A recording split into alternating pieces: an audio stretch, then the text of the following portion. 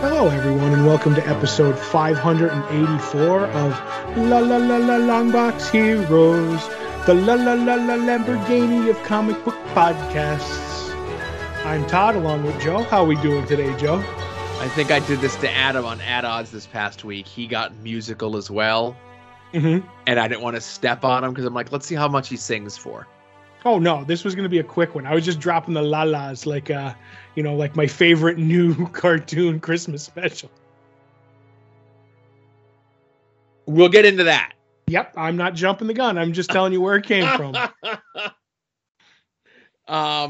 So yeah, what do we got on the show this week? No small talk. I want to get to bed at a reasonable time this week. It should be a short show. Here we go. No, you're not supposed to say it. I know. In news, more rumors and innuendo of where the G.I. Joe and Transformer properties could land. And on a somber note, a legend, true legend in the industry, had some sad news today. We have conventions, digital sales, what we read last week, which was The Human Target #2, what we're looking forward to this week. Todd and Joe have issues with the Clone Saga and Jonah Hex.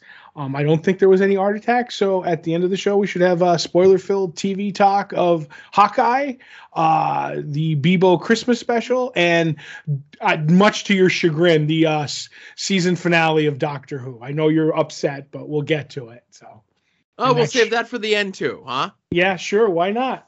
I don't know how much. Well, never mind. I was gonna say I don't know how much chagrin it actually is since it's over. I mean, dang, it's over. What am I gonna do? Well, just wait till New Year's Day. Or Eve. I forget which one. I got no choice but to wait. You know. Mm-hmm. But no, we did have an art attack this week. How dare you? Oh, we did. Oh, okay. And we'll get into it when we get into it, right? Mm-hmm. All right. So. Let's get into the news. Now, last week, there was rumor and innuendo bandying about from the floors of San Diego Comic-Con. And then this week, there was even more rumor and innuendo regarding all of this. So the little bit of drips and drabs that were coming out was that IDW at some time next year, and again, next year, 3 weeks from now, was going to be losing, as they said, the Transformers and G.I. Joe licenses, right? Mm-hmm. So, obviously, we talked a couple of weeks prior where IDW had just recently lost the Marvel Action, which was the all-ages book, and then the Star Wars all-ages books. Obviously, no word on the Marvel all-ages action book, but the Star Wars all-ages stuff ended up going back to Dark Horse. So I was sitting here thinking to myself, what else would IDW have? And then as I'm looking at the list of the properties, because if G.I. Joe's going and Transformers are going, one would have to assume that anything else that Hasbro owns that is being published through IDW would be going as well, which would include like My Little Pony on the reg, Gem and the Holograms. Okay. Dungeons and Dragons, which you forget that now Hasbro owns. I didn't even know that, to tell you the truth. Yeah. Well, so it was one of those things where Wizards of the Coast bought TSR when Magic had like the hot hand, like the suit, like Magic the Gathering had such a hot hand. They were showing Magic tournaments on ESPN. Right, which was genius. But yes, I remember. Wizards of the Coast buying TSR. That's the last I remember. Right. So then within the last like 5 to 10 years, Hasbro bought Wizards of the Coast. Okay. Now, Magic the Gathering comics are over at Boom. So it's going to be interesting to see where some of this stuff comes up, because now there's rumblings at the very least that Transformers and G.I. Joe, we speculated off air that they would possibly going back to Marvel, which is where they had originally been published back in the 80s, but now there's rumor that they might be going to Image. Right. Because if you remember, there was that G.I. Joe book in like the early 2000s that was at Image, and I think, was it like Dreamwave Studios? Whatever Jay Lee's independent publisher was, had the Transformers license. And I remember that because I was buying the Teenage Mutant Ninja Turtle comics. Dreamwave had the license to Teenage Mutant Ninja Turtles. Yes. So the reason I bring it up is it hasn't been this long since there's even been talk of so many of these properties shifting publishers in like 20 years, I'd say, right? Right. So it's going to be very interesting to see where these things pop up because obviously IDW has Ninja Turtles, and I think the only other big licensed property they have left is Sonic the Hedgehog of all things, which is big in its own right, you know. Yeah. But yeah, it's just going to be interesting to see where all those properties go to. And when I was just putting the pieces together of like all the stuff that Hasbro owns that has comics out there, seeing Boom out there as an outlier, and Boom does a lot of licensed books as well. It'd be interesting to see like if it all gets piecemealed out to different companies, or they try to get everything in house, or they just decide to do their own publishing. I think wherever it goes, it will be all in one. I don't think they're going to split up the pie. You know what I mean? Right. I think whoever want it will at least want G.I. Joe Transformers together. So maybe they could do like shared universe stuff. Mm-hmm. That's going to be the good thing.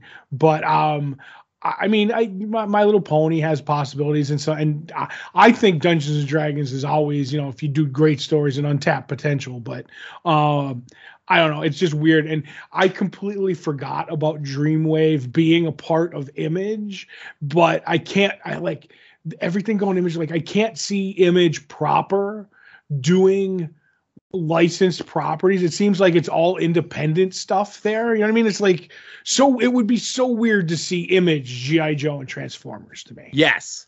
Like the Image of today. Right. With the big eye on the cover. Yeah. So that's why I'm thinking, and again, the Magic the Gathering books, which just recently launched at Boom, makes me think that there might be a hiatus.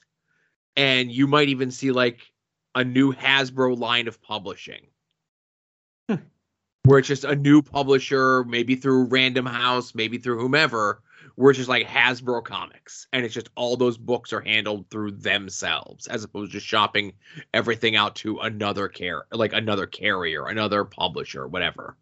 I could see that, but I just see so many companies like it's so much cheaper just to license things out than to keep that kind of stuff in house. We basically get a paycheck for doing nothing.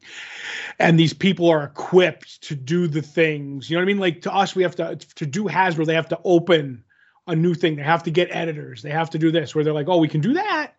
Or we can just, you know, license it out to Titan and let them G.I. Joe and Transformers cross over with Doctor Who. And that's where it should go, Joe. No. Mm-hmm. I don't want to see no transforming TARDIS. I don't want to see Cobra Commander, and I'm not going to do a Cobra Commander impression. That's whoever.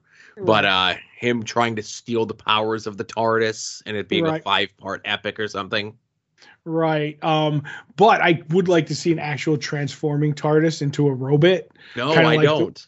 The kind of way they did like the Ecto 1 and the Gigawatt with the DeLorean from Back to the Future. Yeah. So we could do all that, and I'd buy it. Well, you buy it. I don't want. Stop mashing things up, you know? Right. So again, a lot of that stuff and a lot of other rumors and stuff out there. Again, we don't typically deal in rumor and innuendo, but it's been like out there for 2 weeks, so we had to discuss it with some other rumory stuff that was out there that I couldn't find any real confirmation about. So, you know, we'll keep that one close to the vest until we get some definitive confirmation on. Yeah, and we'll probably not have a lot of news between now and the end of the year because all the editorial staffs will be going on vacation. Right. All going to Tahiti. Yeah. But there was some actual news, some factual news, and some sad news, as it were. Through his Facebook page, George Perez let everyone know that about a week or so ago, as of this recording, he had surgery for a blockage in his liver, and then he was diagnosed with stage 3 pancreatic cancer. That he was informed that it was inoperable and that he has 6 months to a year left to live. Right. Now, I'll say this is what took my mother. So I know how difficult this is. And I tip my John Cena hat if I could add a little levity to this. That, I feel as though George making a decision for him to make this public, Right. Because a lot of times people want to keep these sort of things private, and then all of a sudden there's just word out that the person has passed. Like we saw recently with Norm Macdonald a couple months ago. Yeah, and just I before you get into whatever you were going to say there, just the other part from this is he's like, well, there's business I have to take care of. I'm arranging for my art agent to refund money for sketches that I can no longer finish. Yep. Despite only having one working eye, I can still sign my name. I'm hoping to coordinate one last mass book signing. And he's also hoping to make one last public appearance. Because obviously, if you remember, early, this year was supposed to be his, because he officially retired 3 years ago. And then we talked about it here, where he was doing his, retirement tour from conventions this past year, 2021. Right. Well, he was making up the ones that COVID shut down. Right. So it's I would have been done and retired, but, I want to fulfill my obligations, which I thought was stand up of him. You know what I mean? Yeah.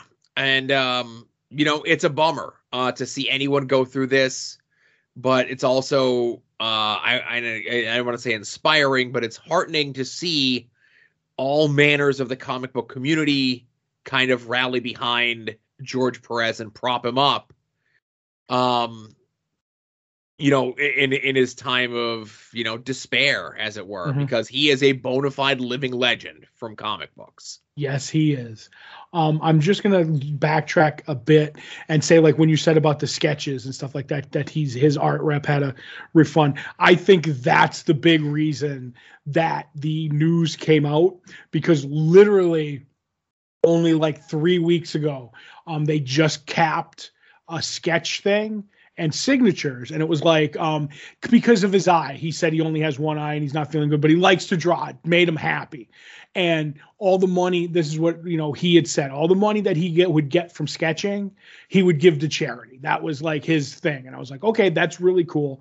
But he said, with the diabetes, he had one eye and everything, but he was okay, I'm not feeling good. My eye and everything. This is going to be my last sketching op, I think, forever. Unless I feel, better. He wanted to leave that open. And all these people signed up. And then he goes to the hospital and how do you give all that money back and do all this stuff and say, we're not doing this, we're not doing that. And then give no, people would have been knowing that things were fishy right out of the, something was up. He's sick. He's not well. And then he's going to be asked questions all the time. So I think the sketch op, if he hadn't done that, or if he had, it was after he was going to do it after the operation, they found out about it, he may have kept it quiet a little longer. But that's just my piece on it. Regardless, he gets to do whatever he wants. I think it's, really cool that he's going to try and do one more, signing for the fans, which he does not owe them anything to do that, but that's really cool. But that being said, all around, like you said, bona fide living legend. I was talking with somebody at the comic shop about this before, we recorded this, and I'm like, he's legitimate.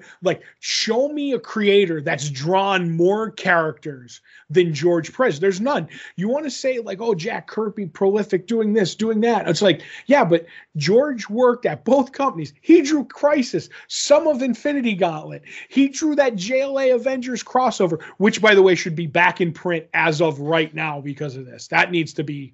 Yeah, I saw people saying that Marvel and DC should get their put stuff aside whatever together. Issues they're having and get this out yesterday. So that, and just so that George gets another big paycheck from them, Right. And I'm just who else has done what he's done? You know what I mean? And he gave everything that he had in every issue that he ever did. Like those Avengers issues when he came back, when they came back after that, Heroes Reborn and Heroes Return and everything. I mean, I could just go on, but to me, I don't know who else would be there, but I said this in a tweet earlier today, all joking aside, he's on the Mount Rushmore of comic book artists. I don't know who your other three are, but he's on there. Obviously so much is like personal preference, but I couldn't imagine anyone arguing against George Perez. I totally agree. And that's one of those things, like that stupid meme where it's like the guy sitting outside at the table and it says, I say X, change my mind. You say, okay, George Perez is one of the greatest artists in comics of all time. Convince me otherwise. Exactly. Impossible. Cannot be done. And you talked about, obviously I had seen his stuff in, you talk about Crisis on Infinite Earth. You talk about what was, as we're previewing the past, there was that DC cosmic crossover thing that he was doing alongside of some of the early Infinity Gauntlet stuff that I had never heard of. The War of the Gods. Come on, the classic crossover, right. War of the Gods at DC. Oh, was that a cluster? But obviously he did the Marvel versus DC thing, which was like in literal developmental hell for however many years, Right, when he was literally signing exclusive contracts, the one caveat was, well, I work for you exclusively unless JLA versus Avengers pops up. Then I get to do that. That was literally in the fine print on his contracts. And that's something good to have in your contract. And I want to say a good recent follow, Comrade Bolsky, and that's Comrade _Bolsky, does a lot of like comics history stuff, but he just recently did one today where it's like everyone knows George Perez from X and Y and Z, but like here's a bunch of oddballs that he did, right? Okay, sure, here's this, here's that, but like here he is doing like all the Ultra Force stuff for Malibu. Here's the 90s redesign that he did on the Titans that everyone forgets, right? Here's like these unpublished like Youngblood Year One things that he was supposed to do with the Rob, and he just goes through like all these, and it's like I said, he's a great follow if you're a comic book person. But he gets into like all the stuff that, and like, oh, here's like the Logan's Run comic book that he did for Marvel back in the 70s. Yep. And it's like all of the, like I said, all the oddities. But what he gets into it is there was a time in comics where your comic wasn't worth anything if you did not have George Perez do a cover for you. And he might not have done interiors, but if you got him to do your cover, that meant so much to your book. That gave your book so much more importance in the marketplace, where there's hundreds of books that come out on a weekly basis, let alone on a monthly basis. But outside of the bells and the whistles and the cover gimmicks and the everything else, nothing beat a George Perez cover. No, I agree. And we were just talking about, like, not to just bring it up, but we were doing Previewing the Past this week when we recorded. It was like, here's this book called Intruders, #1, with Joe Schmoes as creators. And it's like with George Perez covers. And I even said, I bet that looked amazing. You know what I mean? And right. George, to me, like had one of my favorite quotes in comics. He was like, he walked away from comics because he could. You know what I mean? Like most creators are chained to the desk because they don't get residuals. They don't get this. They don't get, all the money and with the movies and everything. But George made so many characters and did so much stuff. He said, I'm retiring because I'm done with comics, and I get to say that before they're done with me. And that's what happens to creators. And George someone would still let him do a cover at DC or Marvel, if he wanted to. But he's like, nah, I'm retired. He created all the new great Titans. You know what I mean? Like Raven and Cyborg, and they're in the DC movies and in these Titans TV shows. Like you can't imagine, well, you can because, you're a fan, but how many characters he created in like just the impact that he had on the on the thing. I'm sorry, I'm babbling, but it genuinely hit me hard today when I saw that. I was genuinely sad. Yeah, and I'm with you. You know, it's a bummer. Just kind of knowing what he's going to be going through.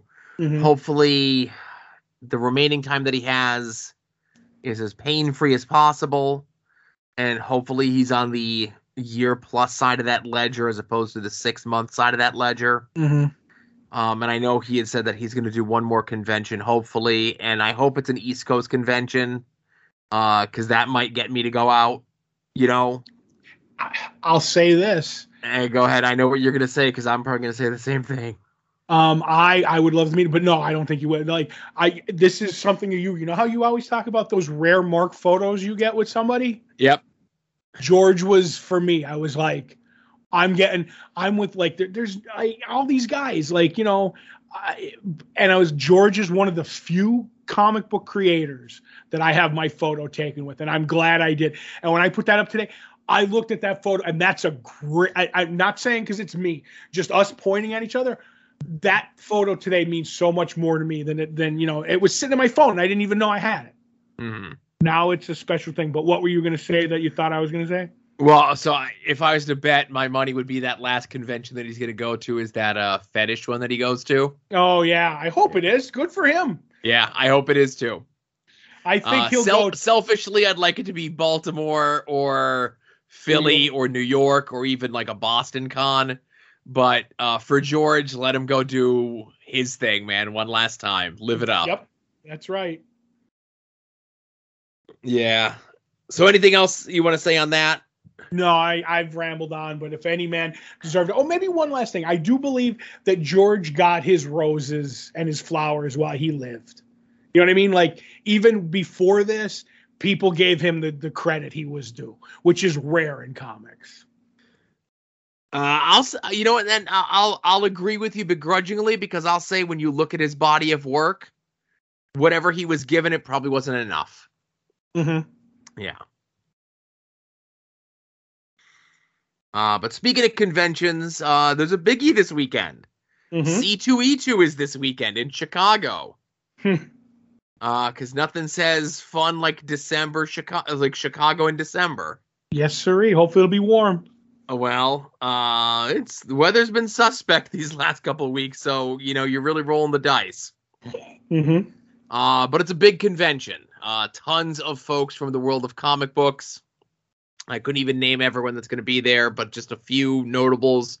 Amanda Connor, Jimmy Palmiotti, Art Balthazar, Franco, Doc Shaner, Garth Ennis, Kyle Higgins, Phil Hester, The Rob is going to be there. Mm-hmm. And then on the media guest side, Todd. Yeah. It's a who's who of sports and entertainment. Oh, goody. And I'll just say this to throw a little fuel in the fire of the world, right? Mm-hmm. So Inspiration are going to be there. Peyton, I think their names are like Peyton Royce and Billy Kay. That was their WWE names. Okay. And I am letting the Boar borrow the copter this weekend so he can go out to C2E2. Oh, were they the Iconics? They're formerly the Iconics with 2 eyes, and now they're Inspiration with 2 eyes. Oh, okay. Danhausen's going to be there. I'm not sure if you're aware of Danhausen, if he's permeated your life. No, maybe. Okay. Broski's going to be there. Poor Chelsea's going to be there. Does that mean Adam's going to be there? Well, no. Listen, Adam's just going to buy pieces of Broski to ship to him. Till he has his own build of Broski. Yeah. I can't even say it on here. This is me reminding Adam that I have a funny story to tell you, Adam, when we record Ad Odds this week. Oh, okay. Well, they are in Chicago, so of course Phil from Chicago is going to be there. Doggone it. A litany of AEW wrestlers are going to be there. Mm-hmm. Everyone from Adam Cole to Hangman Page to, like I said, everyone in between. And I don't know. Listen, I'm just an asking questions guy, right? Mm-hmm. No WWE presence at the C2E2 this year. Right. But you know who is there? John Cena. Oh, he's got that Listen, Peacemaker show. Yeah, I'm just asking questions, right? Oh, that would be crazy. I don't know. Doesn't HBO Max, isn't that like a Turner property as well? They do cross promotion. I think they do. Okay. Well, listen, I just ask questions. That's really all I do on this show. Can I ask a question? You mentioned all those you'd like. You said all those AEW guy, and I know Hangman Page is going to be there, but is Wangman Page going to be there? Well, he's gonna be in Texas on next Wednesday, but I don't know if he'll be walking out. I think this upcoming C2E2 might be the last time you get a nice fancy picture with the Wangman with his nice fancy belt. Okay. Is there actually a show a wrestling show for AEW in Chicago this weekend or something? No, there's not. They're actually in Long Island tomorrow, and they're filming they're Friday and they're filming Wednesday and Friday. Everyone's going to C2E2, and then they're going to Texas for TV next week. Okay, that's interesting because I know that they did, I forget what it was. They had some presence at a couple of cons this year, and it seemed like that was the town that they were in. You know what I mean? So yeah. I think because they have a lot of ties to Chicago for whatever reason. Like that's where their first couple shows were, their first big pay-per-views and whatnot. Mm-hmm. They had a bunch of big shows there this year. And I just think the schedule didn't work itself out, but they absolutely would have done. But I think C2E2 maybe just came up a little bit too late on the schedule for them to schedule something this weekend there. And winter's a bad time to be schlepping ice cream bars for AEW too. So right, yeah. Well, the ice cream bars were in Chicago, right? But I mean, now you don't want to, give away ice cream bars at a show or whatever. I'm just making stuff up. Hot chocolate, maybe. Oh, that would be good. Right. Phil's face on it. But the links to C2E2, if you're heading out there this weekend, of course, will be in the show notes. Not that you need us to direct you there, but of course, you do need us to direct you to the soon-to-be-named network at soon-to-be-named-network.com, soon-to-be-named-network.tumblr.com, where all the shows in the soon-to-be-named network will reside outside of your favorite podcatcher, not Spotify. And I'll say this, I was happy to see a bunch of people post, they did like that Spotify Wrapped thing last week. Mm-hmm. I saw a lot of people saying that we were in their, most listened to podcast for 2021. So I greatly appreciate that. I'm humbled that there are people that listen to what Todd and I are up to. I did not know that, but that makes me feel good. Thank you. Yeah. But like I said, all the shows, of course, Longbox Heroes After Dark, At Odds with Wrestling. We've mentioned all of those. Final Wrestling Place, We Need Wrestling, Wings on Wings, Porch Talk, Hit My Music just had an episode come out this week with Daniel Makabe, who is a British Columbia West Coast wrestler of note. And also Puzzle Warriors 3, Profane Argument. And anytime any of those folks from those shows appear on other shows and they let me know, they'll show up there. So you can keep up with the latest comings and goings of all of your favorite soon-to-be-named network superstars. Mm-hmm. Also check out a friend of the show, Kevin Hellion's site, Masked Library. His podcast is back. He's been putting up unboxing videos of different gifts that he's been getting for himself.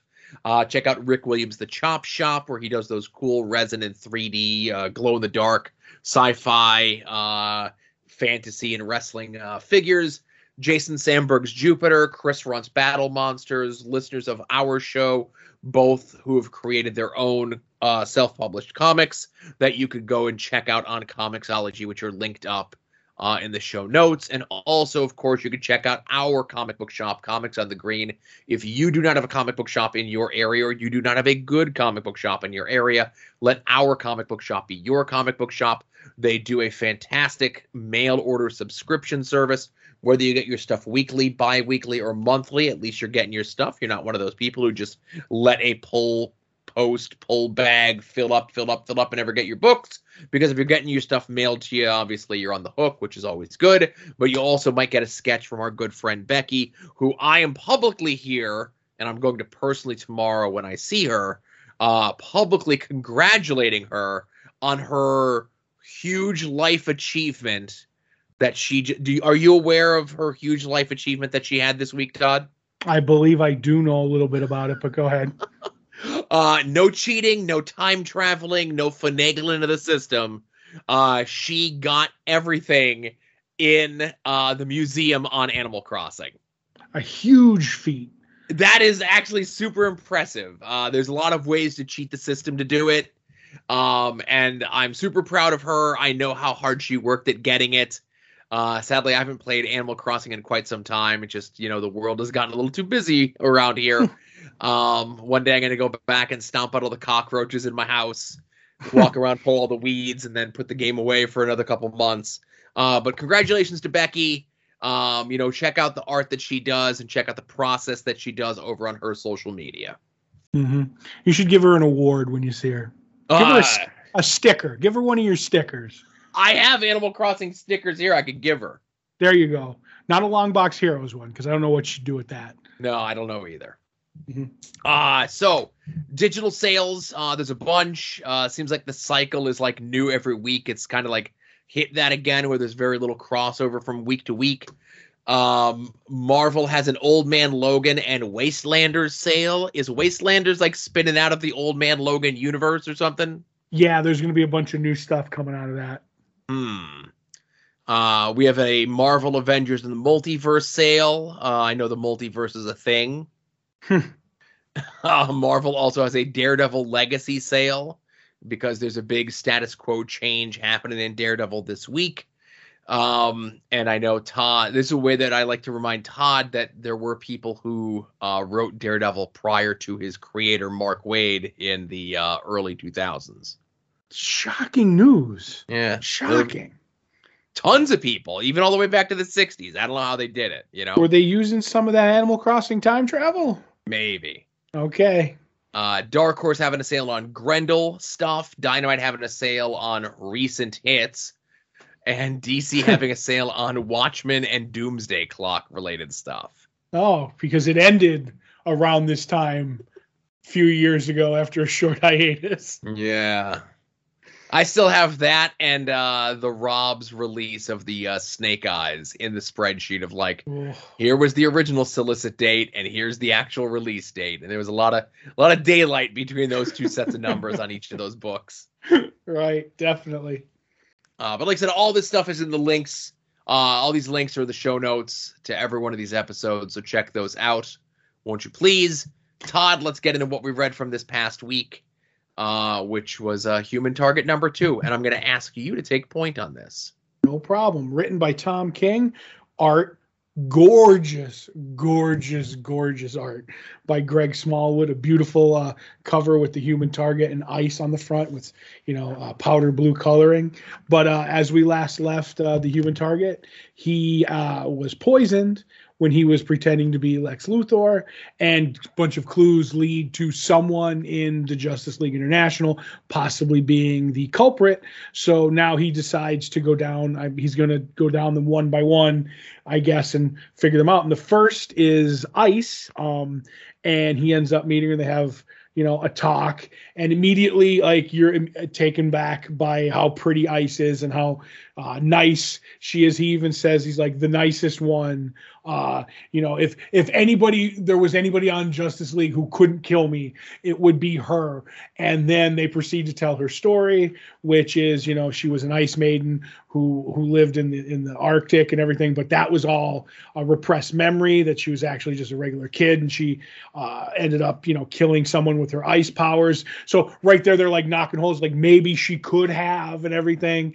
And he ends up going out with her, and he starts to become enamored with her because she's just so Tom King kind of nails it. Like, you're supposed to fall in love with Ice, her naivete, her calmness, everything about her. She's literally cool as a cucumber, no pun intended.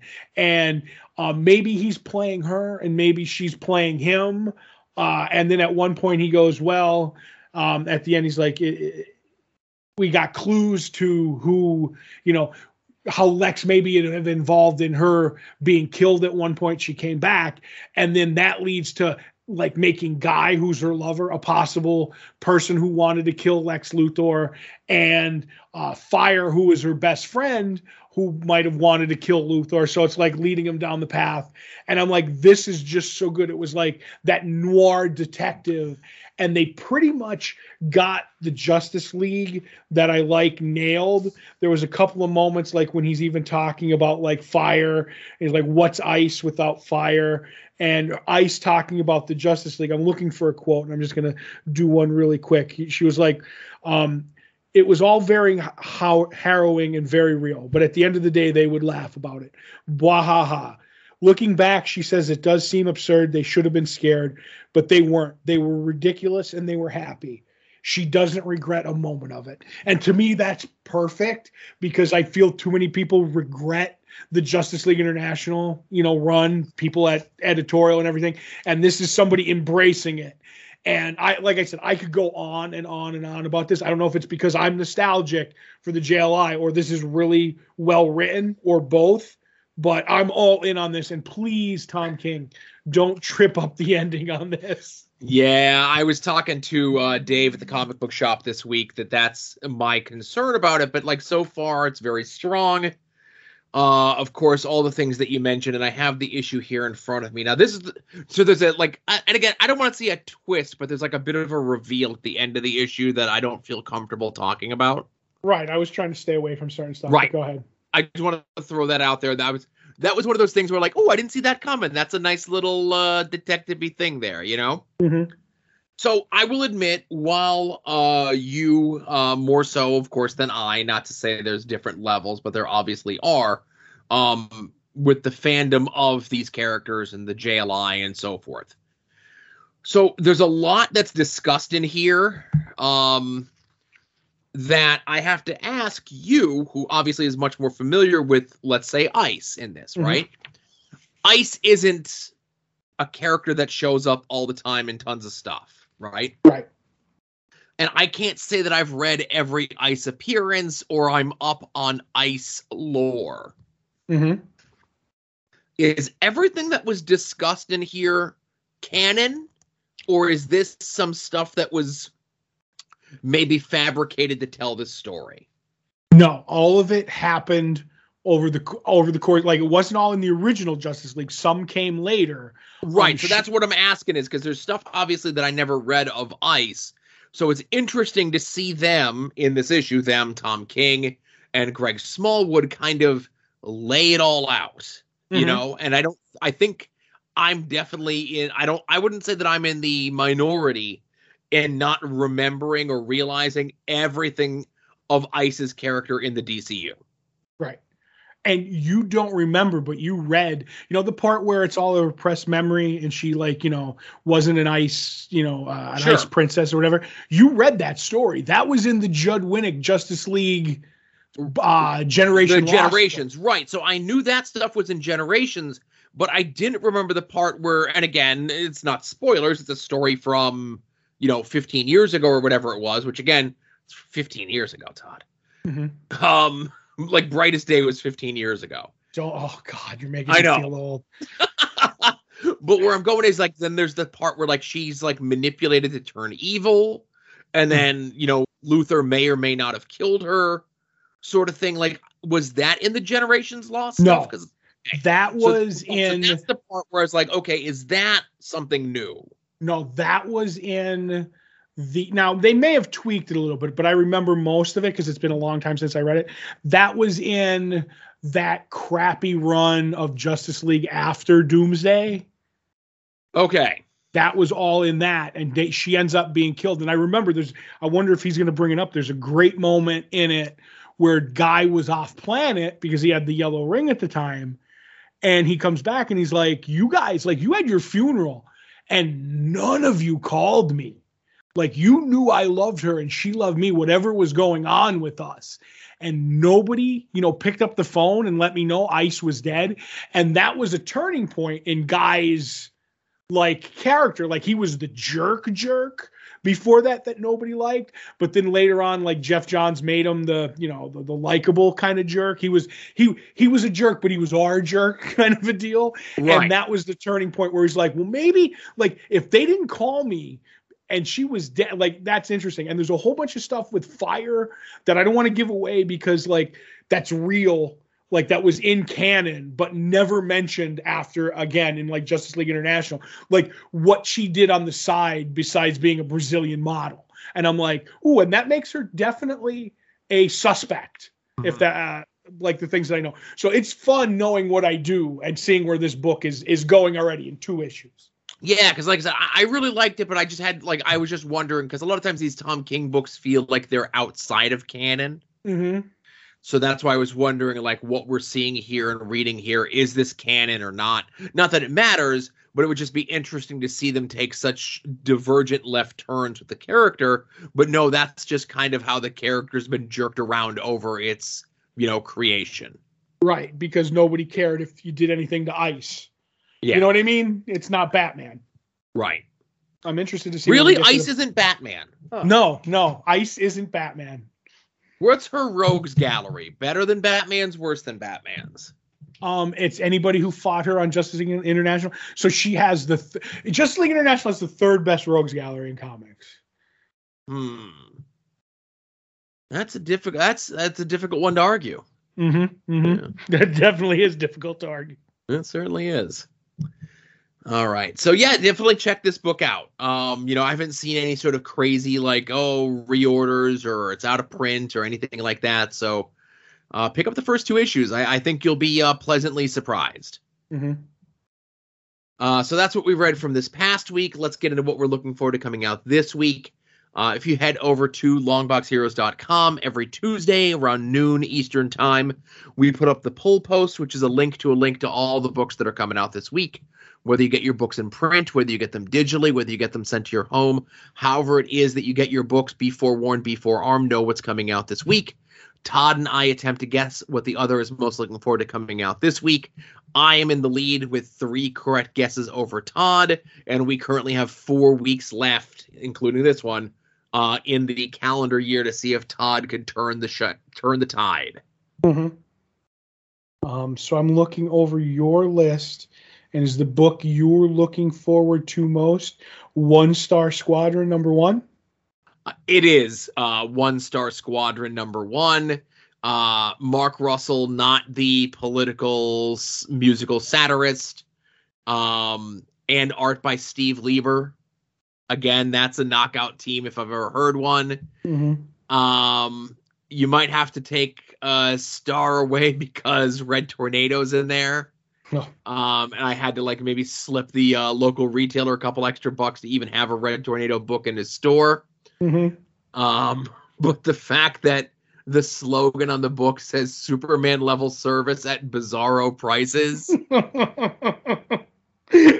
I want to tell you one quote that I saw on Twitter and it's from Red Tornado, and he's sitting there and he says, "What's wrong with being a second banana? Sometimes you need 2 bananas." And I'm like, I'm all in. Yeah. So I'm going to guess the book you're most looking forward to coming out this week is, I don't want to, again, I feel as though you're an honest man. Fantastic Four Life Story #5. Is that a 5-issue miniseries? I believe it's a 6. Then I'm going to go with 1 Star Squadron as well. It is 1 Star Squadron, but the 1 Star Squadron I'm going with has a hyphen in it, Joe. Oh, okay. Not like yours, Mr. Not putting the hyphen where it belongs. I'll put the hyphen where it belongs. That sounded threatening. Yeah. Are you threatening me? No, it's a promise. Okay. So, speaking of threatening, we are nearing the end of Todd and Joe Have Issues for 2021, as we are rereading the Jimmy Palmiotti, Justin Gray run of Jonah Hex and the much maligned Spider Clone saga. And since Todd started the show, I turn things over to you, sir. Yes. So we are starting with, I believe it's Sensational Spider-Man #11. Yes. All right. So basically, this mysterious figure, we don't know who he is is, giving Gaunt warnings that we have to give, we're going to slay Ben Reilly in front of Peter Parker, and that'll teach him about daring to have a life and this robotic armor. And he ends up calling the guy in the robotic armor Mendel. And I was like, I have no idea who this guy is, if that's his real name or whatever. But also at this point, a bunch of people are getting invitations to the Halloween party, like all of the supporting cast of Peter Parker, who, by the way, Joe, has the best supporting cast in the history of comics. And while that's going on, J. Jonah Jameson gets an invite to, not an invite, but he's got to go to the board of directors because he's being summoned and everything. While that's going on, the two guys who just showed up to work for the Daily Planet are messing with the elevators, and they're out of order, Joe. That seems very weird. So Peter and Ben are talking about that Onslaught happened and all the heroes are gone. But don't worry, we have two Spider-Mans. No, we don't, because Peter's powers are checking in and out. And he's like, maybe I should be. And he's like, and Ben's like, no, you can't. You have a baby on the way, and your powers are giving out just when you need them. Like, or this, and he's like, don't worry about it. My spider sense goes off when my powers are going to go off, which is a great thing to know. And I'm like, okay, so that's interesting that they try to kind of want to work two Spider-Men. At the police station, someone shows up, and his name is Arthur Stacy, who is probably someone who's related to Gwen Stacy's father. I forget what the captain was, but it was the death of Captain Stacy. That's correct. Yes, that's his correct. brother. Right. So Ben and Peter are walking along, and they see these kids in this busted up building from Onslaught, and they're like, "Oh, you have to get out of here because this is dangerous." And as that happens, Gaunt, or whatever his name is now, I don't even know, shows up and starts fighting him. They're like, okay, Peter's like, I'll get the kids to safety. You fight them off, and I'll get them to safety. But shockingly, they're not actual little kids. They're robots, being used by this Gaunt character. And Gaunt's like, you have no idea like what's happening, who's leading all this, and he's talking about Trainer, how he was involved. While this is going on, the lady who got hired at the coffee shop put something in Mary Jane's drink, which is what's it called? Ends up start messing with the pregnancy and everything. So Aunt Anna is trying to get Peter, but she can't because he's too busy fighting alongside the robot.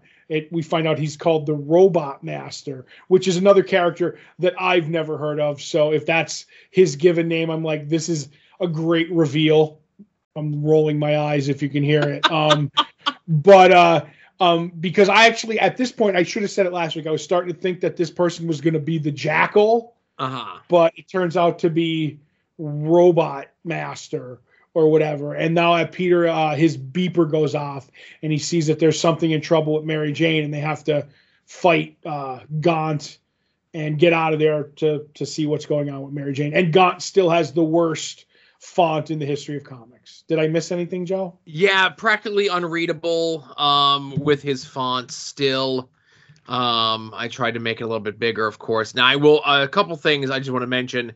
They talk about this taking place during like Onslaught time, and that the heroes are gone. So as bad as this may be with the Spider-Clone saga, things were much worse over in the Heroes Reborn line. There's the bit where Arthur Stacy shows up at the police station, and of course it's Halloween time. I don't know if you saw the Easter eggs of the people being arrested dressed like the Joker, Harley Quinn, and Charlie Brown. Yes, for solicitation, Joe. They were getting charged for. I thought that was great. Oh, and I did miss one thing because I was going so faster here. When Betty Brant gets her information, yes, tonight at the Bugle, 10 to midnight, signed. Oh, it's George Takei. So maybe it is George Takei. So yes.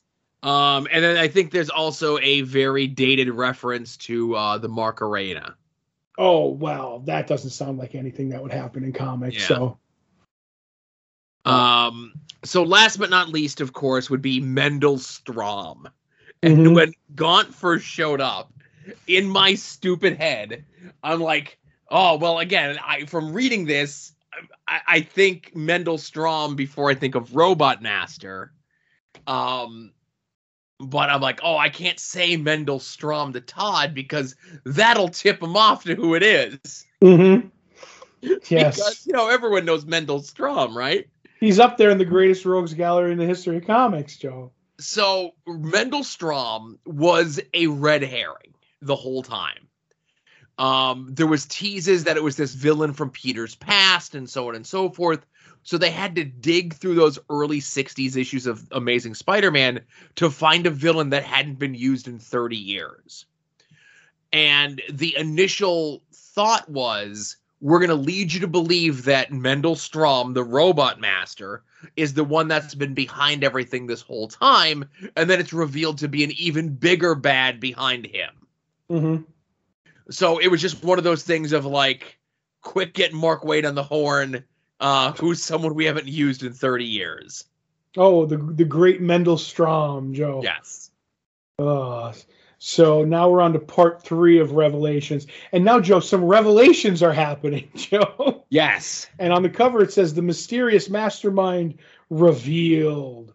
So obviously, Anna's with Mary Jane. They're having, problems with the baby. And they're like, everything's going to be fine. They're going to take her in. Basically, there's a huge fight between Mendel Strom and Ben and Peter. One of the reporters or something sees that there's something going on at the hospital and ends up calling Robbie Robertson and says, that this is happening with Peter. And I do like that he's like, oh, when will all the stuff that's happened to him, lost his job is on. When will the bad streak end? I don't think it'll ever end, Joe, at the rate we're going. So obviously the fight goes on. They end up pretty much beating Mendel Strom, kind of a deal. There's a mysterious person who's at the hospital as she's going into Mary Jane's going into labor and has problems. A smoker. I didn't know that the mysterious benefactor is going to be a smoker. And they tell MJ that the doctor's like, everything's going as planned, and the mysterious guy's like, indeed, Mrs. Parker, exactly as planned.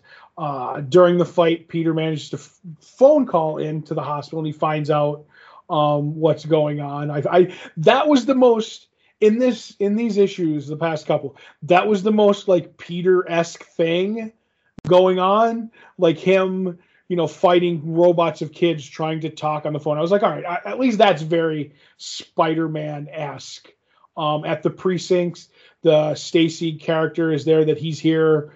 And he talks to like the Captain Stacy's old partner, and he says that he's there to find the person who maybe killed Captain Stacy, and that person is Spider-Man. And I found that interesting. And then with Mendel Strom, he's like, oh, this is my time to beat you guys. And he ends up hitting them with gas that doesn't work. It's like he's like, oh, he's releasing some sort of gas. It can't be too dangerous. My spider sense doesn't seem to be reacting. And but that kind of makes Peter lose his powers. So I don't know if the gas has something to do with that. But I have a feeling that's something that will be revealed much later. Or not much later, but soon, as to that gas is doing something. Maybe reverting this so when they get tested, who the real clone is and who isn't. I don't know. At the party, those two mysterious dudes, Joe, are putting bombs in pumpkins, making bomb pumpkins, Joe. Or pumpkin bombs, sure. That just sounds ridiculous. Bomb pumpkins sounds much better. They end up defeating Mendel, and they have him. Peter is running off to the hospital, and Ben starts asking him, like, who is it? And he's like, I can't tell you. He'll kill us both. And someone shows up and he's like, why ask the underling when you can go directly to the source? And he's like, how did he sneak up on me? Must have been the gas. My spider sense should have. Oh my God, it can't be you, not you. But you're dead. I saw you die. And once again, like you can't see his face or his hairstyle. And he knocks Ben out, and he ends up killing Mendel Strom. I'm saying Mendel Holmes. And at the hospital, the woman who worked at the coffee shop who put the stuff in the drink, she's, working as a nurse or something. And she ends up there as they tell them that they lost the baby. And she leaves, and she ends up going, the nurse, waitress person goes and leaves and shows up on the dock to talk to someone who's our mysterious benefactor this whole time, and says that she has a package for him and that she's going to take it to Europe, and he hopes he never sees it again. And she says, okay, goodbye, sir. And he's like, feel free to use my shoot name, Norman Osborn. So it turned out to be Norman Osborn all along. And the fact that that's probably Mary Jane's baby is the package, and she's going to come back, right? So obviously, Todd, it wasn't Norman was the plan the whole time, right? Mm-hmm. So the baby does come back many years later. Right, but it's not the baby, right? No. Isn't it the real? There's one more bit that needs to be, before we get into like the fate of the baby, right? Mm-hmm. We have to read what we have for next week. Okay. But I'll say this, art in this by Steven Scrose, who, has a very unique and a very, some say polarizing art style. But unless I'm mistaken, I think he's the guy who did like all the design work for The Matrix. He might have. I think so. I will say there was a couple of times he very, very much, like there was one scene where the doctor's giving her a pen to sign something for Mary Jane, and I was like, he's trying to be Todd McFarlane in this. Uh-huh. There's a scene where it looks very like the doctor looks like the Violator from like a Spawn comic. It's weird. Yeah, it's a lot of perspective stuff. Yes. So we're almost there, Joe. Almost there, Todd. But did you see this coming? Did you see it was going to be Norman Osborn the whole time, like the plan was from when we first started this, reading these back in January? Oh, yeah, when they laid down all the clues that it was Norman and that Peter was really the clone, or the real Peter, that there was going to be the swap. They had this set up from the beginning. No, I like I said, I've always said that I knew it was Norman because it was, spoiled. I know that's shocking that this 20-year-old story was spoiled on me, Joe. But I knew that, but the magic is how it all happens, Joe. Right. So this issue, we get the who, right? We get the who that it's Norman Osborn. Right. Next issue, we get the what. Right. Next week we get the what, and maybe a little bit of the why, okay? Right. Then the week after that, we're going to get the how. How Norman was able to do all of these things. Mm-hmm. And then for the last week, as a spoiler to everyone, we're going to get the shoot reasons as to why. Okay. As Marvel decides to take a little bit of the you-know-what out of themselves. Mm-hmm. I think I know. It's isn't it like a Jericho list of stuff? No. No. And again, we'll get to Jonah Hex here just in a second. But with the Spider-Man stuff, we have so next week we have 2 issues. Spider-Man 75 and Spectacular 241. Okay. Right. And that is officially wraps everything up. Week after that, we have the Osborn Journal, which is them putting the pieces in to retrofit Norman into the storyline. Right. It's all between panels. I do believe I may have even read that because I was going to read Spider-Man after this happens. Do you know what I mean? Yeah. And then we have 101 Ways to End the Clone Saga, which is the most Marvel Assistant Editor Month book of all. Right. But let's talk about some good comics now. Right. Jonah Hex, Joe. Go ahead. Jonah Hex, number 66, written by the aforementioned Jimmy Palmiotti and Justin Gray, with early work from Saga's Fiona Staples. Which, even before we did this, like when I did a reread of this years ago, I completely forgot Fiona Staples did an issue of this. And it may look pretty good. Yeah, what a pleasant surprise this was, you know? So Jonah comes into a town, it's snowing. He's got a bunch of people, obviously that are, they're prisoners, bringing them in. He's looking just for a place to stow the people while the storm passes. Jonah's puzzling the few number of people that are left in the town. The preacher, the reverend, the whomever is like, well, we only have like an ice box or whatever. We don't have a ton of food. And Jonah's like, yeah, they're wanted dead, not alive, so it doesn't matter what we do with them. I got them. They're here. We just need to kind of wait for things to pass. To tide things over, the local barkeep sends 3 of his finest women to assist Jonah. Jonah is very suspect because looks like they haven't had a meal in a while. But they have other things in store for Jonah, even though one is a contortionist, as all 3 of them attempt to attack Jonah. But again, a lot of colorful language being used in this non-comics code approved book from 2011. Okay. Not words I would say on this podcast is all I'll say. Fair enough. So it appears as though this was a trap that was sprung for Jonah and the rest of the people in the town, which aren't many to begin with, go out looking for Jonah. And Jonah stumbles into a house, the widow Wilkins' home, she and her 3 children. And she lets Jonah know that most of the town has passed and most of the livestock has passed due to a hoof and mouth disease going through the town.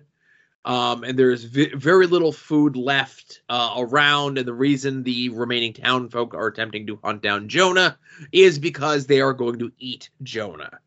And add this to the list of things that is a soft spot for Jonah that is obviously a giant red flag for him, and that's cannibalism. Cannibalism. The woman lets Jonah know that things have gotten so bad that after her husband passed, her husband was fed to them amongst the other people in the townsfolk. The remaining townsfolk are like, they're desperate. They're just like, well, let's light our house on fire. And then when he runs out, we'll kill him, right? Very desperate. Desperate people do desperate things, but Jonah Hex takes care of your desperation, but just shooting you in the face. Jonah goes out into the wilderness to try to hunt some elk. While he does so, he is attacked by some wolves. Nonetheless, he does bring the elk back to the widow Wilkins, but he's been gone so long, she feared he would never return. And sees they got a big pot of stew on the table, and Jonah assumes correctly that done be people stew. The widow Wilkins says, I had no choice. And Jonah says, you always had a choice. Obviously, there are old Western type people, frontiersman type people that are written in a way that cannibalism is a line that you can never cross. Right. And the widow Wilkins did so. And obviously there's the moral dilemma here of what would you do to provide for your family, your children. And then, of course, Jonah Hex of you can't cross the line of eating people to provide for your family. Right. It's a good issue. Beautiful issue. If you squint, you could pretend that this is a Jonah Hex crossover with Saga. Yeah. That would be pretty cool. Yes. Any remarks or comments on what I read here? Other than the fact that when he stumbles across them eating people, or like in the ice house, that they have all the the bounties that he brought in, all cut up and butchered. He notices his horse hanging, and he's just like, my horse. Like he was genuinely sad that they killed his horse, but the other guy's like, I don't give two rat, So I thought that was amusing. But other than that, just a fun, not like, a great, like, somber issue with beautiful art by Fiona Staples.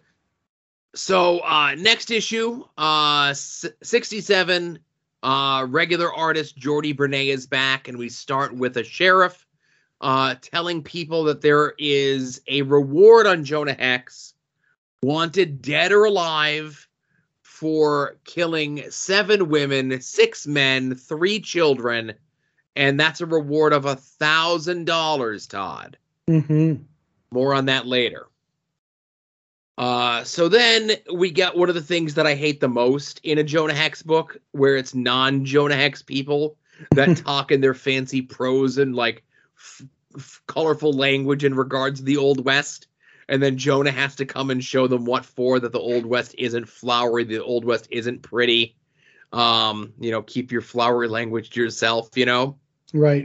The Old West is, as you always say, lighting dynamite with a cigar. Yes, that's what the Old West is to me. Mm-hmm. But these folks, these 2 gentlemen are bringing supplies, antibodies, medicine, what have you, to the town of Yellow Creek, where the town has been infected with, as they just say, a pox. We don't know if it's a chicken, a small, or an other, but it's an Old Westy pox, which means you're likely going to die, right?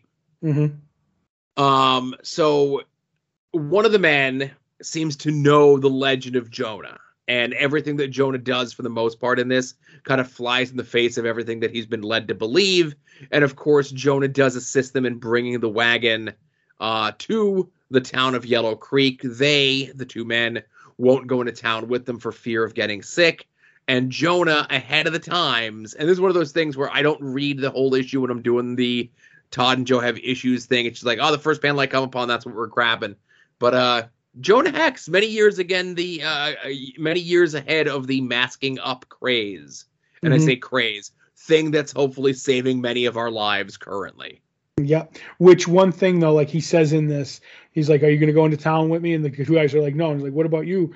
The pox. He's like, I had it. And in the old Bronze Age, they did mention that he had the smallpox as a kid. So you can't catch it again. Gotcha. So pretty much most of the town is waylaid. While he's outside, someone starts shooting at him. And when he goes in there, he sees a man who is riddled with pox, but kind of sort of looks familiar, in that he has a very familiar look, that he looks very much like Jonah Hex himself. And this is the son of a man named Donald Manchester, who Jonah had killed. So this person, who I don't think we ever get his name. I don't think we do. He has posed as Jonah, gone around creating havoc and murdering people in Jonah's name, in the hopes that Jonah would have a bounty put on him and that everyone else would take care of this problem for him. Even though he has been posing as Jonah and is sick with the pox, that does not stop Jonah from putting a beating on him. The other 2 men are waiting outside the town for Jonah to return. The sheriff and the posse that we saw from the beginning of the issue show up, obviously looking to collect the $10,000 bounty on Jonah Hex. Yeah, I think there was some typos in this. I hope someone got sued over that. Mm-hmm. Or somebody lost their job over that or something. So they come in and they're like, I'm seeing double 4 Jonahs. And and the guy who is posing as Jonah is just saying like, oh, well, kill him. I'm going to die soon anyway. Jonah's like, no, don't kill me. Just kill him. And they're like, well, we just killed both of them to be sure. And they just kind of keep repeating that. And they say that there is a bounty out, and Jonah asks how much is the bounty, and then when they tell him it's 10,000, Jonah shoots the imposter guy and says, I guess I ain't your nurse anymore, because Jonah was kind of helping the guy. And It's at that point that they figure out, they're like, well, wait a minute, if he was just so ready to kill this guy, then he must be the real Jonah Hex and not the one that we were looking for, because he wouldn't have just killed this guy. He would have, you know, and he says, in fact, he even suggested we kill both of them. No way the real Jonah Hex would say that. And that was the imposter. So Jonah's getting his $1,000 to $10,000 bounty for killing his imposter. Yep. I do like I know a little messed up in the telling, but the logic behind this whole story is sound, other than the changing bounty, which I get, but I do like the idea of this story, and I like that when the guys left, like Jonah's like, I'm going to stay here with the dead people and drink, and they're like, this place suits you better than it does us, and he's like, yeah, free whiskey and no one to bother me, yeah, it does suit me fine, like church in hell with a congregation of ghosts. I'm like, I liked when Jonah does talk occasionally. Yeah. So I mentioned before that we have those 2 issues of Spider-Man to kind of wrap things up. And then we have issues, just 1 issue of Jonah Hex next week, issue 68. We're drawn to the end here. Right, because I just have 1 issue apiece each week with Jonah now. Yep. While you're over at longboxheroes.com, of course, be sure to check out all the other stuff that we have there. You can check out our store, which you could get shirts and pins and stickers. I do it the old cheap way, where I just have a PayPal thing that you can sign up for. I don't use some sort of service that just stooges off your kayfabe name to people. You could also make purchases through our TeePublic store, tinyurl.com/longboxheroes. You can get logos inspired by this show, After Dark, We Need Wrestling, Final Wrestling Place, and Hit My Music, on anything from cell phone covers to notebooks and everything in between.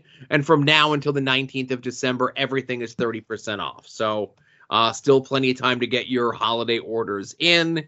You can also sign up for our Patreon. $1 a month, $5 a month. Those are the only 2 levels left. Gets you those 2 bonus shows a month, previewing the past, which is going at least until 2025, and 6 never seen movies, which was wrapping up this month.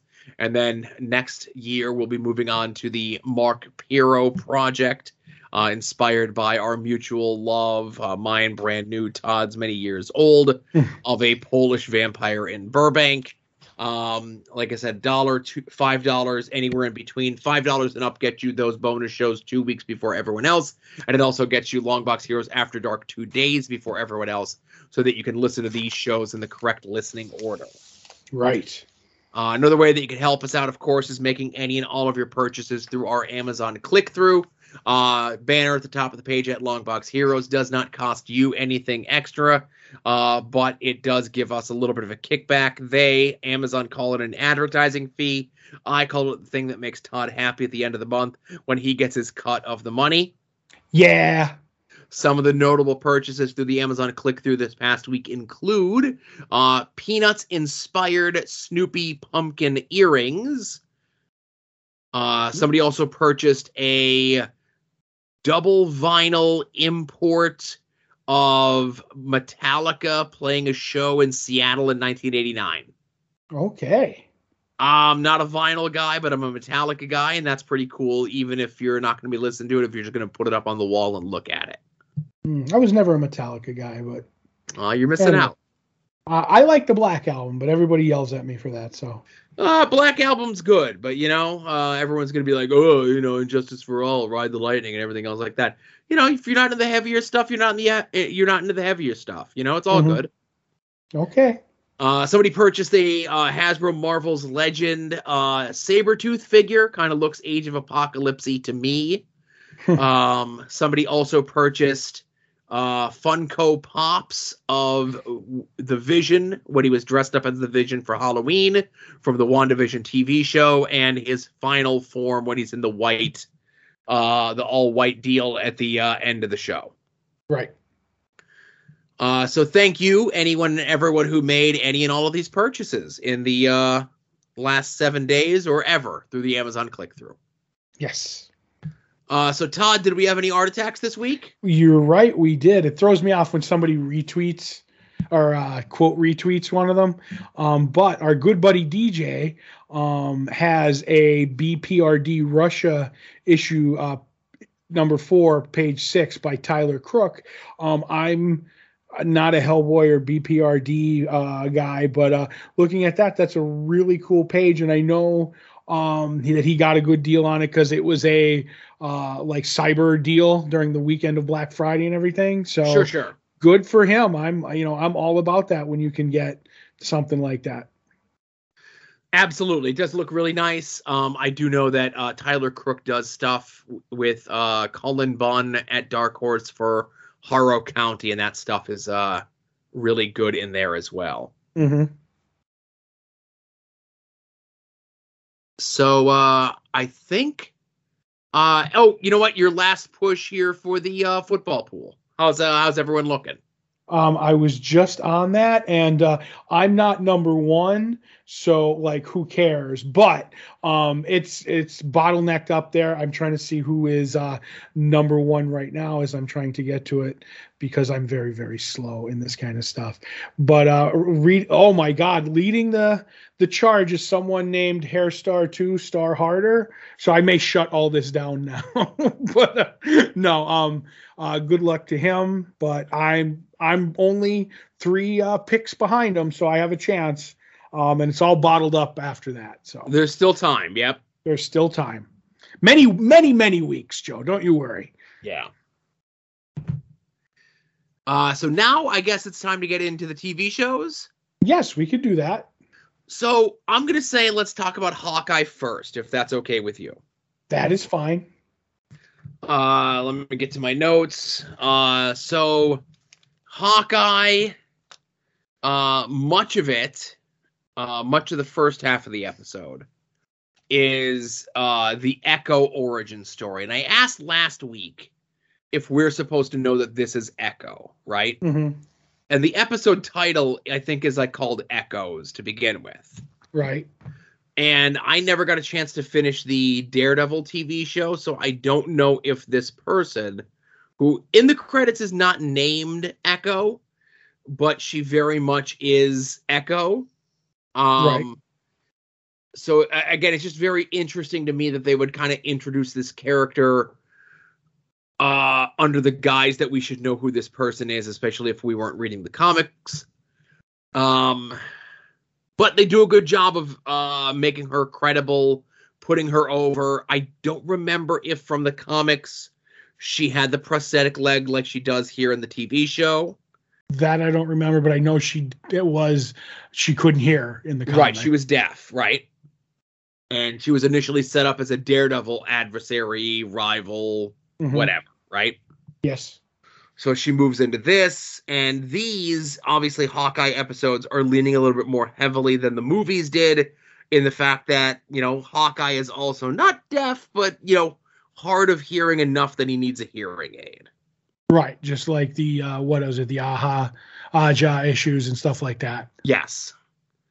So they have a fight with her who's leading the Russians, but it's revealed that her relative, her caretaker, her whomever that was also, I'm sorry? I believe it was her father. Okay. I wasn't sure because they at one point they say uncle, so I don't know if they were referring to him as the uncle or if they were referring to Kingpin as the uncle. Well, is it Kingpin, Joe? We don't know. Todd. He ends up saying, he's like, oh, your uncle, your uncle will pick you up from practice, your uncle this or that. Okay. And at the end she was like, oh, after he died all I had was my uncle. And I obviously probably not her real uncle, but in the comic, spoiler alert, I think it was the Kingpin who was her uncle. They even called him that. But I'm wondering if it's going to be Orson Welles who plays him in the TV show on Hawkeye. Oh, you mean Thor from Adventures in Babysitting? All the same character. Right. So obviously she's on the path to try to take Ronan down now that Ronan is back, because Ronan killed her father, who, while a nice guy, was also up to no good, obviously in the employ of the Kingpin. They have a fight. She kind of gets the better of Hawkeye for a bit, so much so that she stomps on his hearing aid, which puts him at a bit of a disadvantage. Clint and Kate make a getaway. She wants to steal the cool car. He goes for the piece of junk car. And he's like, I'm not busting a window on that car. That's a great scene. Which is a great scene. Then as they're making their getaway, Hawkeye is trying to get Kate to drive, but obviously he can't relay that to her because of the hearing issue. So he's driving the car. Bear is driving car. How could that be? And then Kate has to shoot, kind of cover them as the Russians and Echo are hot on their trail. And the only arrows that he has are his trick arrows. So while he's driving, he's like, can't use that one, can't use that one, can't use this one. And then he's like, okay, you can use this one and use this one. So we do get some fun bits with some of Hawkeye's trick arrows, which I thought was really awesome stuff. Mm-hmm. And I love the fact that she's trying to ask him what the arrows do, but he can't hear. It's all muffled. Yeah. So I'm like, okay, this is really cool. And then like when she uses one, she's like, wait a minute, there are 2 more arrows in your quiver that are more dangerous than the one I just used. Like, what are you doing? And the whole bit, like them miscommunicating, is fantastic. And the car chase is one of the most cinematic things I've seen in a Marvel anything. Like that car chase is ridiculously shot. Like it's so done well. Right. So they end up getting away. They end up now focusing more on trying to figure out how Jack is involved in all of this. Mm-hmm. They go back to Kate's mother's house. Before they do, they end up naming Pizza Dog. Pizza Dog, again, inconsequential. The Pizza Dog stuff, while funny, it only works, I think, if you've read the comic books, because here it just kind of feels like forced in, you know? I would disagree because you hate animals, and I look at it as I didn't know, it was Loki Gator wasn't forced in. People are going to love Pizza Dog because he's a dog and he's in this show, and that's what it's going to be. You know what I mean? So as Kate is attempting to hack into her mother's computer with her password, she ends up getting locked out. And the episode ends with she's trying to explain to Clint like why it's suspicious that what was the Jack Duquesne father's name, like Anton maybe? Yes, Anton Duquesne. So as the episode ends, Hawkeye walks out and we see Duquesne hold a sword to Hawkeye, but it's not just any sword. It's the Ronin retractable sword that his father had purchased at the auction back in episode 1. There's also a bit in the episode where Hawkeye, without his hearing aid, is trying to communicate on the phone with his youngest son about being home for the holidays, and Kate is doing her best to kind of relay this information to a Hawkeye that cannot hear the phone, but she could hear the kid talking on the phone. And again, I get the emotional resonance that they were going with that, but I just felt that was a little clunky as well. But again, A for effort. That was my favorite scene other than the car chase, was my favorite scene in the whole show. Yeah, I have no heart, Todd. You do. You hate the dog, and you hate the fact that the thing that probably helps melt Hawkeye to Kate is like, you went out of your way to help me communicate with my son while he's sad about Christmas. And I'm like, this is great. I'm like, this is all that. And the other thing that I would like to mention is the trucks that the Tracksuit Mafia were driving. Did you see what they said on the side? No, I don't recall. Oh, it was like Cleaning Bros or something? No, it was Trust a Bro Moving Company. Oh, okay. I know it's something Bros. Yep, that totally cracked me up. And then I have a question for you. Now, Jack has the sword, Ronin's sword, up to Hawkeye's throat, and like we're gonna see what happens next. They know each other, right? That's what's gonna happen, right? I mean, like we know in the comic they have a history together. I just have a feeling it's going to be like, hey, Jack, hey, Clint. That's what's going to happen. And we're going to get how they know each other. I'll be interested to see. I don't know. I'm going to know, like, Hawkeye obviously can't sell that he recognizes the sword. Mm-hmm. Yeah. Right. But I just mean, because in the comic, that was his mentor. You know what I mean? Yeah. But and I do like with Echo that they still don't know that Clint or Kate, like they think Kate maybe, but they still don't know that Clint was Ronin. They're like, just tell us who's in the suit. So there's a lot going on that I really like the Hawkeye episodes. So. Yeah, I liked it too. Like I said, just a few little nitpicks because I have no soul, you know? True. So what do you want to do next? I say we just capture the spirit of Bebo, and then we'll finish big with your favorite Doctor Who. Oh boy. Okay. So Bebo Saves Christmas. This was an animated Christmas special, which I was very much aware of. Right. I wasn't sold a bill of goods and then was disappointed by what I got. I will say this, Todd, since this aired, I've watched this twice. Oh, okay. Once alone and once with the family right before we recorded tonight. Oh, really? Yes. So to say that I liked it, I had a lot of fun with this. You know, this is one of those times. The broad strokes of this is you all know Bebo from Legends of Tomorrow.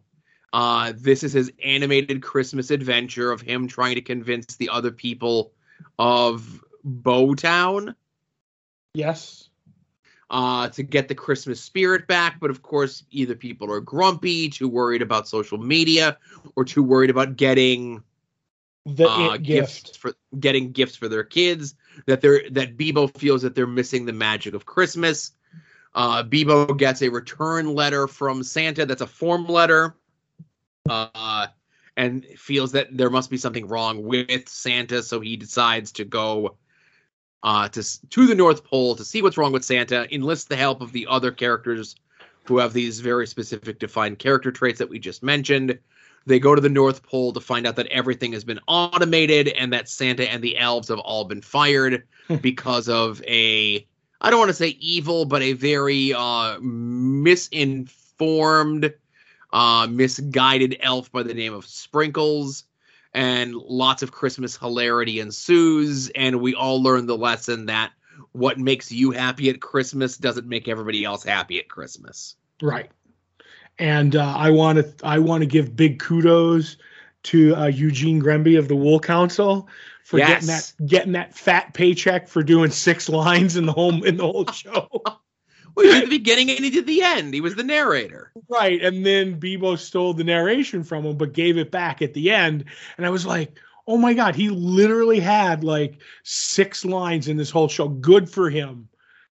Getting that fat CW paycheck. But I'm going to say in the end, I thought this was an okay. It made me laugh a couple of times. Obviously, I thought there was only, and I know I'm getting deep into it now, I thought the only fun song was the one in the beginning, the La La La one. Then after that, they were really like, they could have got, I don't know, Paul Williams or something to write some of those songs. I don't know. But I was just like, all right. The show, okay, the songs were killing me. They were bad. Not too hung up on the songs in a Christmas special. They're, narrative devices. You have to have X. If you're a Christmas special and it's X times long, you have to have, Y times songs in it. It was fine. I like the bit when Santa gets the job at the fake Starbucks. And Santa's like, well, no, maybe I'll just not be Santa anymore. Maybe my usefulness has run out. And then everything that Santa in the song suggests for himself to do ends up just him doing Santa stuff in those, whether it be going to college or being in a play or otherwise. And then Bebo's like, yeah, that's fine. We'll just get the Easter Bunny or Cupid or a leprechaun to take your place. And obviously this is a children's show, so they couldn't lean into like really beating on the Irish with the leprechaun, which I was very appreciative of. But I feel bad because I think this was definitely a lot of fun. And I think that if this found a wider, bigger audience, I think more people would enjoy this. But because there's just so much media out there all the time to consume at every single moment, that this just is immediately lost media and no one will ever speak of this again, sadly. Right. I think it could have helped to maybe have some of the stars of Legends do voices at least. Eugene Grimby of the Wool Council. Right, but you know what I mean. I don't know. Somehow of tying it into Legends, but I don't know. I'm the Christmas guy, and I'm not as big on this as you are. So, Like I said, I thought it was a lot of fun. I like I said, I watched it twice in the last week, because I was telling my kid about it. He's like, "Oh, that sounds really funny." So we watched it, and everyone had a good laugh. Everyone had a good time with it. Well, I'm glad. But if you have, on any of your streaming devices, CW's app, you don't need to be connect. Like, how like a lot of these network apps, like, well, if you don't actually have the network itself through like over the air cable or broadband or whatever it is, like you can't watch our shows. But you can log into the CW app and it's right there. Yep, because the CW is free over like the airwaves, so they give it to you free streaming too. Yeah, but definitely go check this out. If you have the CW app on whatever streaming device you have, Apple TV or Fire Stick or whatever it is, it's definitely worth a watch. Right. So now, Todd, I turn the show over to you for your time to shine. Yep, and getting ready to talk about your favorite show, which was the short season finale of Doctor Who, when the Doctor was about to be killed by Swarm, and something happens and it ends up splitting her off into 3 separate beings. And she's running around. I'm not going to get into the minutia of who she's with at each time, but the one that you really need to know about is the one with Azure and Swarm. And then she goes off and she's with one group, and they end up all getting pretty much together at some point. And they decide that the Sontarans are putting out this message to the universe. Hey, Daleks and Cybermen, meet up with us, truce, and we'll ride out this flux together. And the Doctor's like, that doesn't make any sense. So we're gonna go look into this. So the 2 groups go off, and she ends up running into Carvanista, who's the dog, and they find out that the Sontarans had killed all of his people, because they want the ships for something, the ones that can withstand the flux. And he's like, well, I'm going to kill you all. And the Doctor and him start talking. She's like, you were one of my companions back in the day before I can remember. And he's like, yes, but I can't talk about it because the Division, and maybe her, we're not 100% sure, put something in my brain that if I talk about your past, it will poison me and kill me instantly. And that kind of I think is the catalyst that puts the Doctor off from even more with Division. She's like, Division is terrible. So she's like, all right, we're going to try and figure this out. She ends up getting Claire and Professor Jericho because of Claire's psychic kind of powers, that the Sontarans are looking for something in particular, but they need psychics. So they send her, and they're looking for the date that the flux finally shows up.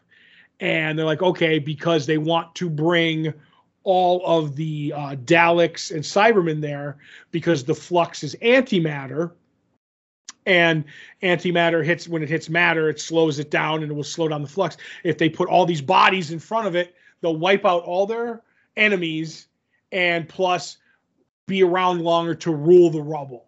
And they're like, that's a plan. She's like, oh, we have to figure out what we're going to do about this. And while that's going on, Vinder and Di is her name. They're inside one of the passengers. They get out for a second and they contact the Doctor. They show up. Bell gets his reunion with Vinder, which I really liked, and Di gets her reunion with Dan. And along the way, we got Yaz back with the Doctor, and it's all like, oh, hey, we're all finally together. So that's cool. And they have the idea. They're like, well, if there's infinite amount of space and matter inside the passenger, couldn't we throw that in front of the flux? And that would stop it, because matter and antimatter, great idea. So they end up using the ships to not protect the Sontarans, but go away from them. The Sontarans, the Dalek and the Cybermen all get messed up, and Passenger ends up, stopping the flux. And they're like, yay, we kind of did it. While this is going on, the Doctor with Azure and the Swarm are okay, we're going to take you.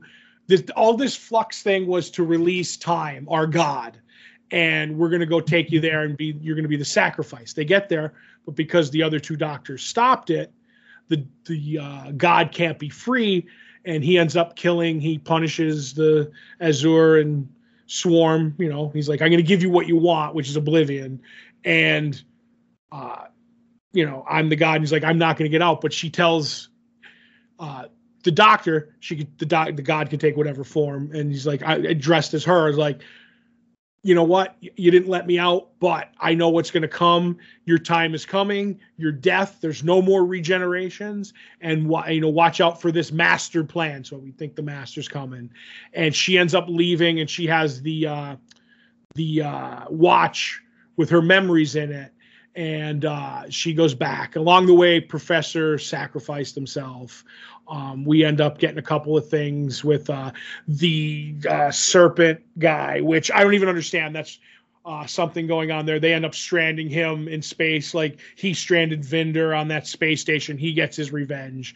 And in the end, like, people go on their way with Bell and Vinder and Carvanista go off on their own, which would be a great spinoff. And the doctor's like, we're going to go do these adventures, Dan and Yaz, because Di doesn't want anything to do with Dan after he missed the date. He had good reason, which again doesn't make any sense.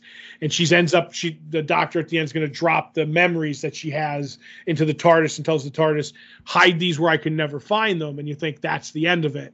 She goes, unless I ask you for them. And she drops it and she puts the panel back. To tell you the truth, I try to ram through this episode because this episode to me is like Endgame of Avengers. I love the bits and pieces of it. We have 3 different doctors, so at no point do we have any scenes without the doctor, but a lot of this stuff is just not explained at the end. It's like maybe we'll get it in some of these specials. I have no idea what the Grand Serpent's plan in all of this was. Has no rhyme or reason why he should be there. I have lots of problems with this episode, but I have lots of scenes that I love. So once again, it's an amazing Doctor Who episode because all episodes of Doctor Who are amazing. What did you think, Joe? You know what this episode needed, Todd? What? More stuff going on. Right.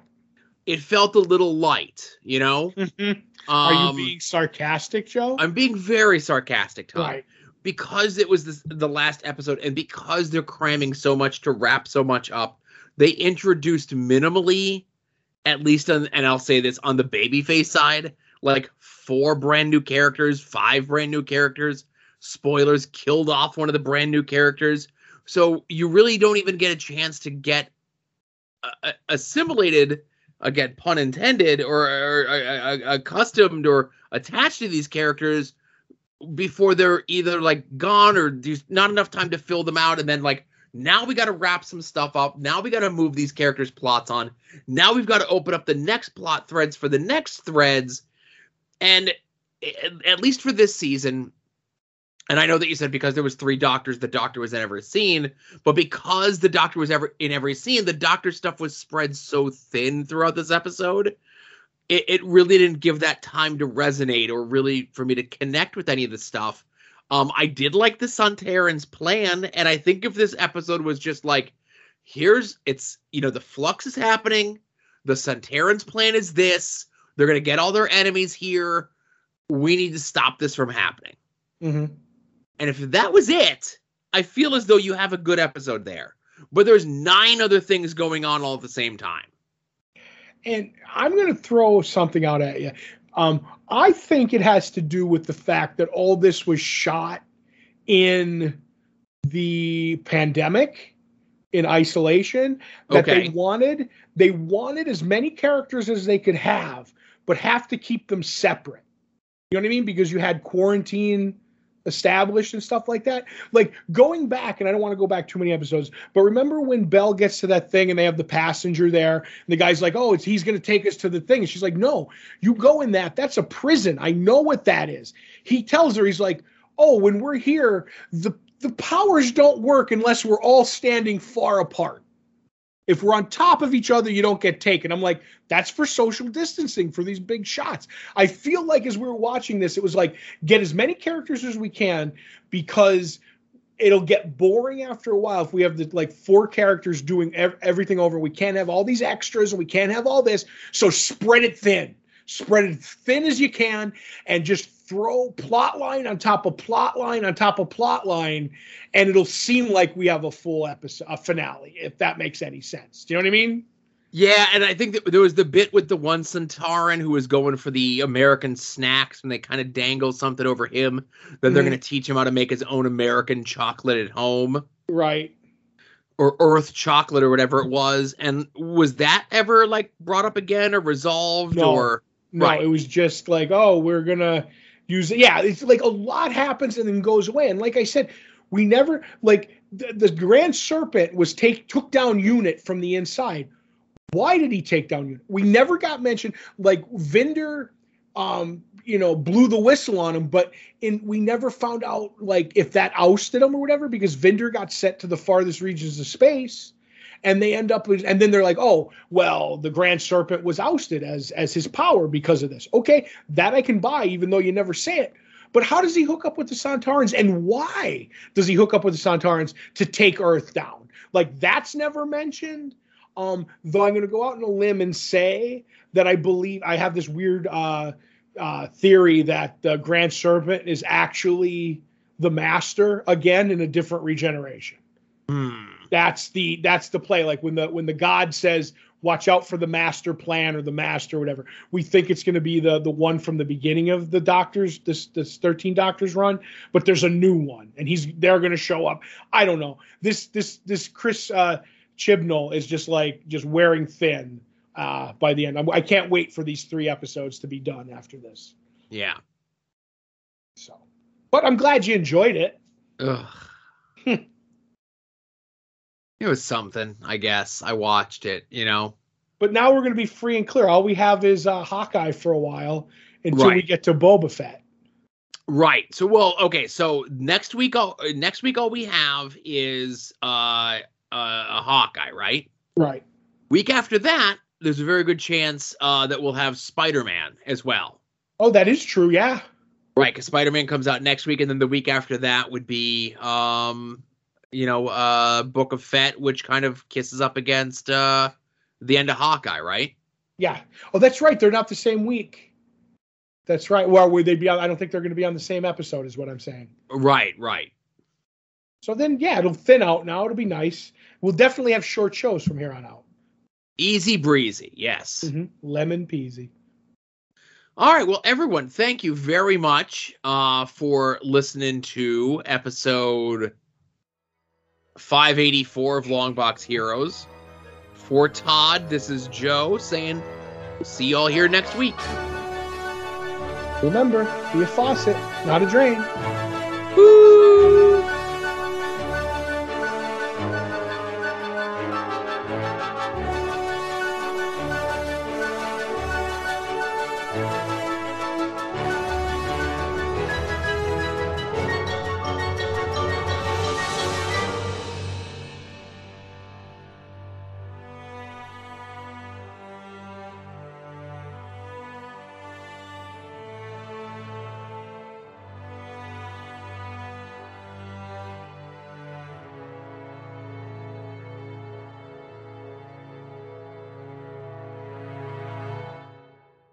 You're listening to the soon-to-be-named network, the Lamborghini of Podcast Network.